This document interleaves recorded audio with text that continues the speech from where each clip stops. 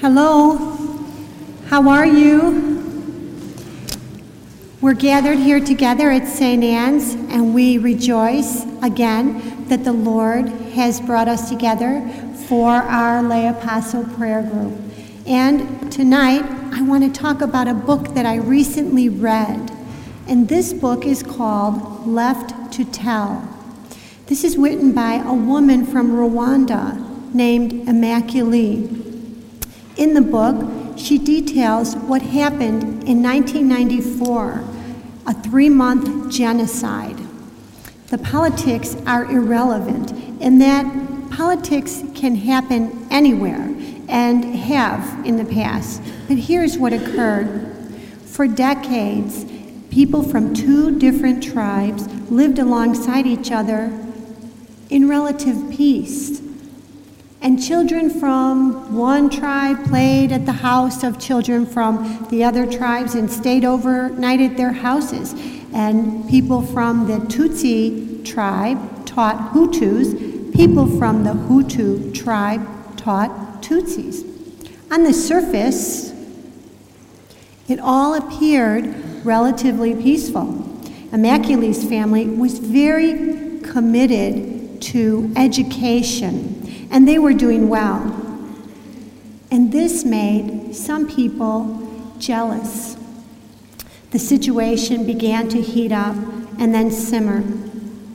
And then, when the Hutu president died, hell broke loose, and the slaughter of nearly 1 million ethnic Tutsis began. There were guns, machetes, horrible torture, gang rape, and it was a bloodbath. Through God's grace, Immaculée, a Catholic, was hidden in a tiny bathroom of a Protestant minister with 7 other women. They remained hidden in this way for 91 days, nearly starving. All around them, the genocide occurred. Now, the killers sought her especially, and after they had killed her mother, father, and brothers, they went looking for her. On several occasions, they were outside of the bathroom door, which was hidden by a wardrobe. Other times, they were underneath the bathroom window, calling her name. Immaculée prayed the Rosary and the Divine Mercy Chaplet constantly, and Jesus in heaven sustained her very personally and supernaturally. Now we know that where there is holiness and a great plan, God's enemy lurks. And this tiny bathroom filled with terrified women was no exception. The day came when Immaculée heard that her family had been murdered. Her brother had a master's degree, and a great joke amongst the killers was that they had beheaded a young man with a master's degree and had laughingly looked into his skull to see if they could find this degree. When she heard this, Immaculée heard about the death of her mother and father, and she thought in her unbearable anguish, may they burn in hell. One night, later, when the killers came close, Immaculée prayed, Jesus, protect us. And then Satan began to speak. And he said, Immaculée, how can you pray? You are not holy. You just said you wanted these men to burn in hell. Where is your forgiveness? Where is your Christianity? And he went on to taunt her this way, saying, you are a fake and a phony. Don't call on God because God has abandoned you. This is how the enemy speaks. Now, Immaculée was then forced to confront a huge struggle to forgive. Satan made fun of her. She prayed. Jesus supported her. And at the end, after 91 days, they were released. Sometime later, Immaculée was taken to the prison, where the man who had killed her father was being held. The officials dragged him out and threw him before Immaculate on his knees. The killer was sick, dirty, pitiful, nearly deranged. Immaculate offered her hand and said, "I forgive you." The prison authority was furious. He said, "Why did you do this? This was your chance to avenge your family." She replied, "Forgiveness is all that I have left." We might say in the West, this could never happen here. We could never be drawn into such irrational hatred. We are better than that. But the way the first tribe persuaded people to slaughter nearly 1 million of their countrymen was by demonizing them gradually over time. They called them sneaky. They called them snakes. They spread this in the media, the radios, the town squares. Now let's jump. Currently in Ireland, as in other places in the world, there is a huge outcry against the institutional church. Before we examine this further, let's stipulate to some facts.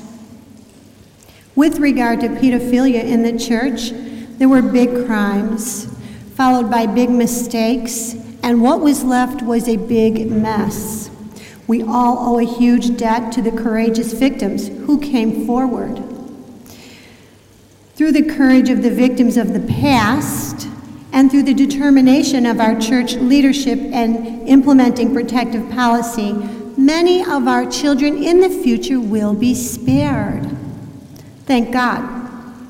But be assured, children continue to be victimized elsewhere, and those determined to focus on the church have their backs to the present danger, because we all know that most pedophiles are married men. So this same kind of mess is going to happen in families, in schools, and in communities. And when it does, and when we identify those married men, for example, who are molesting children, are we going to spend our energy demonizing the married men who are not molesting children? Are we going to go after all the people who knew something was amiss, but it didn't do anything? This doesn't make any sense. Think about this. Do we really want to protect children, or is the goal simply to beat up the church? The story right now, and what says the most about us, is where we direct our pain. Immaculate had 91 days of sitting almost perfectly still to consider her probable death, the slaughter of her family, and the absolute mandate she faced to forgive the offenders. This surely was the Christianity, the Holiness Olympics. Immaculate passed. Would we pass this test? In Rwanda, prior to the slaughter, while there was peace on the outside, there was something happening under the surface. It was simmering like a rotten stew, ugly, straight from the Garden of Hell. But the people contained it in their hearts, smiling, but harboring poison on the inside. Closer to home in the West, I once spoke to a woman who was a practicing Catholic. During a casual conversation, the topic of the church arose. She suddenly changed. She sneered at the teachings on sexuality, the priesthood, the presence of Christ in the Eucharist, none of which it was evident she understood. She hated the church, and yet she practiced. And I thought, why does she go? On another occasion, some people were talking casually. These were nice people and very well-mannered. the subject of another woman came up, and one of them began a blistering diatribe against her. Out came slander, judgment, cruel speculation, vicious innuendo based on nothing, not one fact. It turned out she had hated this person since high school. This was shocking and disturbing. Moments later, the card game resumed, as though nothing had happened, as though this level of hatred were perfectly normal. My friends, what's happening in the papers and on the radio and on the television is like swirling hatred. It's irrational and inciting people to condemnation and rebellion, not of the church, but of God. Some people say, well, hey, God is okay. It's the church that's the problem. Well, my friends, the church belongs to God, and the people leading have been sent by God. Are they perfect? Well, I'd say they're about as perfect as each one of the rest of us. They're probably just about that perfect. Let's look at some other professions. Let's take law enforcement. Are the people working in law enforcement human? Yes. Do they make mistakes? Yes. They would be the first to admit it, and sometimes their mistakes have very severe consequences. They have to live with this pressure, and I know that they feel that people are always waiting to pounce on them if they do anything wrong. If we were to examine the records of every policeman or guardie, every prosecutor or judge, we would find mistakes, things they would do differently in looking back. Should they all resign, do you think? God help us if they do. Let's take the medical profession. Are these people human beings? Yes. Do they make mistakes? Absolutely. They would be the first to admit it, and sometimes their mistakes have severe consequences. They have to live with that pressure. And I know that people in the medical profession feel that others are waiting to pounce on them if they do anything wrong. If we were to examine the records of every nurse, doctor, and surgeon, we would find mistakes, things they would do differently in looking back. Should they all resign? God help us if they do. Let's take teachers. Are they human? Yes. Do they make mistakes? Yes. Should we force them all to resign? Let's take parents. Are they human? Yes. Do they make mistakes? Yes. Should they all resign? What would that look like? Who's left? Nurses who give out wrong medications, secretaries who delete important files, solicitors who botch people's wills, librarians who misfile books, house cleaners who break lamps, car dealers who sell cars with defects. Now, some might say, I am minimizing abuse by daring to compare clergy abuse to these other mistakes. I promise you, I'm not. Let's say the librarian misfiles a book in a hospital and a doctor has an emergency, and when he goes to put his hands on this book, he can't find it. And without the information, the patient dies. Her mistake has dire consequences. Did she intend these consequences? Did she kill the patient? Or was she part of a chain of dreadful events and mistakes that led to a tragedy? These things happen, I assure you, every day in law enforcement, in medicine, and in parenting. But in this attack on the church, we are possibly losing the plot. And with regard to pedophilia, I believe at this time we might be looking in the wrong direction. Am I being unfair? I don't think so. I think it is unfair to accuse anyone who supports the institutional church of supporting pedophilia. We all categorically reject and condemn actions that hurt children. I think also it is unfair to take a microscope to a person's professional past and pounce on things they did years ago, holding these things up to the light of today's knowledge and policy.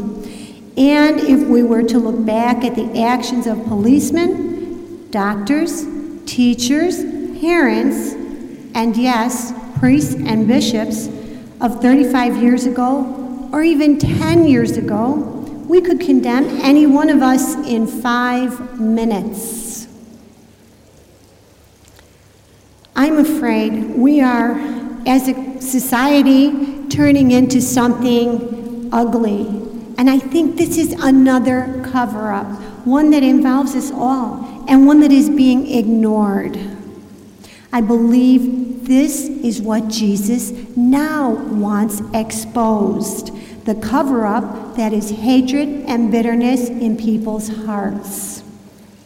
Jesus Christ, returning as King, has his work cut out for him, and so do we. I heard someone say, well, there's your obedience for you. That's what obedience brings. But my friends, this is an adolescent view of obedience. Real obedience is beautiful, and it means simply everyone going in the direction of the moral leadership. Not like robots, but like intelligent, thinking people who recognize that not everybody is chosen to lead. Some of us are chosen to follow. I want to tell you that while Immaculée was sitting, waiting to be murdered for 91 days, she listened to Satan, then she listened to Christ, and one thing became abundantly clear to her. She said, I knew if I were to survive, I would have to do the hard work in my head. It's the same for each one of us. We have to think for ourselves. People may leave the church, but this has always happened. And when and if they want to return, the church will be waiting for them because God will send brave men and women to sustain the church, and the gates of hell will not prevail against her. We pray that our leaders are not distracted, trying to lead those who will not follow, and that they will get out in front of the faithful who will follow and who crave moral leadership. As an apostolate, we are a broad movement for holiness in the church, and that is why we come from all parts of the church. Don't fight, apostles, but do quietly defend the truth. And we must search out any areas in ourselves where we are harboring anything bad in our hearts. Are we holding anything against anyone? Are we envious of anyone? Are we jealous, bitter? What are we holding on to in the past? In the way of resentment, where are we being tempted against the rightful leadership? We have to stay close to the teachings and the volumes for us, because these are solid directions for holiness in this time, and they always lead back to Scripture. Husbands and wives, concern yourselves with being good spouses and good parents. Single people and young people, do not wait to serve the church later. Serve the church now. Priests, sisters, religious, you have made your commitment. Thank God for every day for your vocation. Be grateful, because if you don't, you could lose it. In our apostolate, we're all saying the Divine Mercy Chaplet during this time. So this is our time to repeat day after day, Jesus, I trust in you. Jesus, I trust in you. Jesus, I trust in you. In closing, let me say that the renewal has begun. Clearly, there is a parallel movement of darkness, and there will be strong winds, but the King will sustain us. So now, in our holy hour, we bring everything to the Lord Jesus, the divine physician, the Almighty, the all-powerful, with St. Faustina's trust, Jesus will answer our prayers.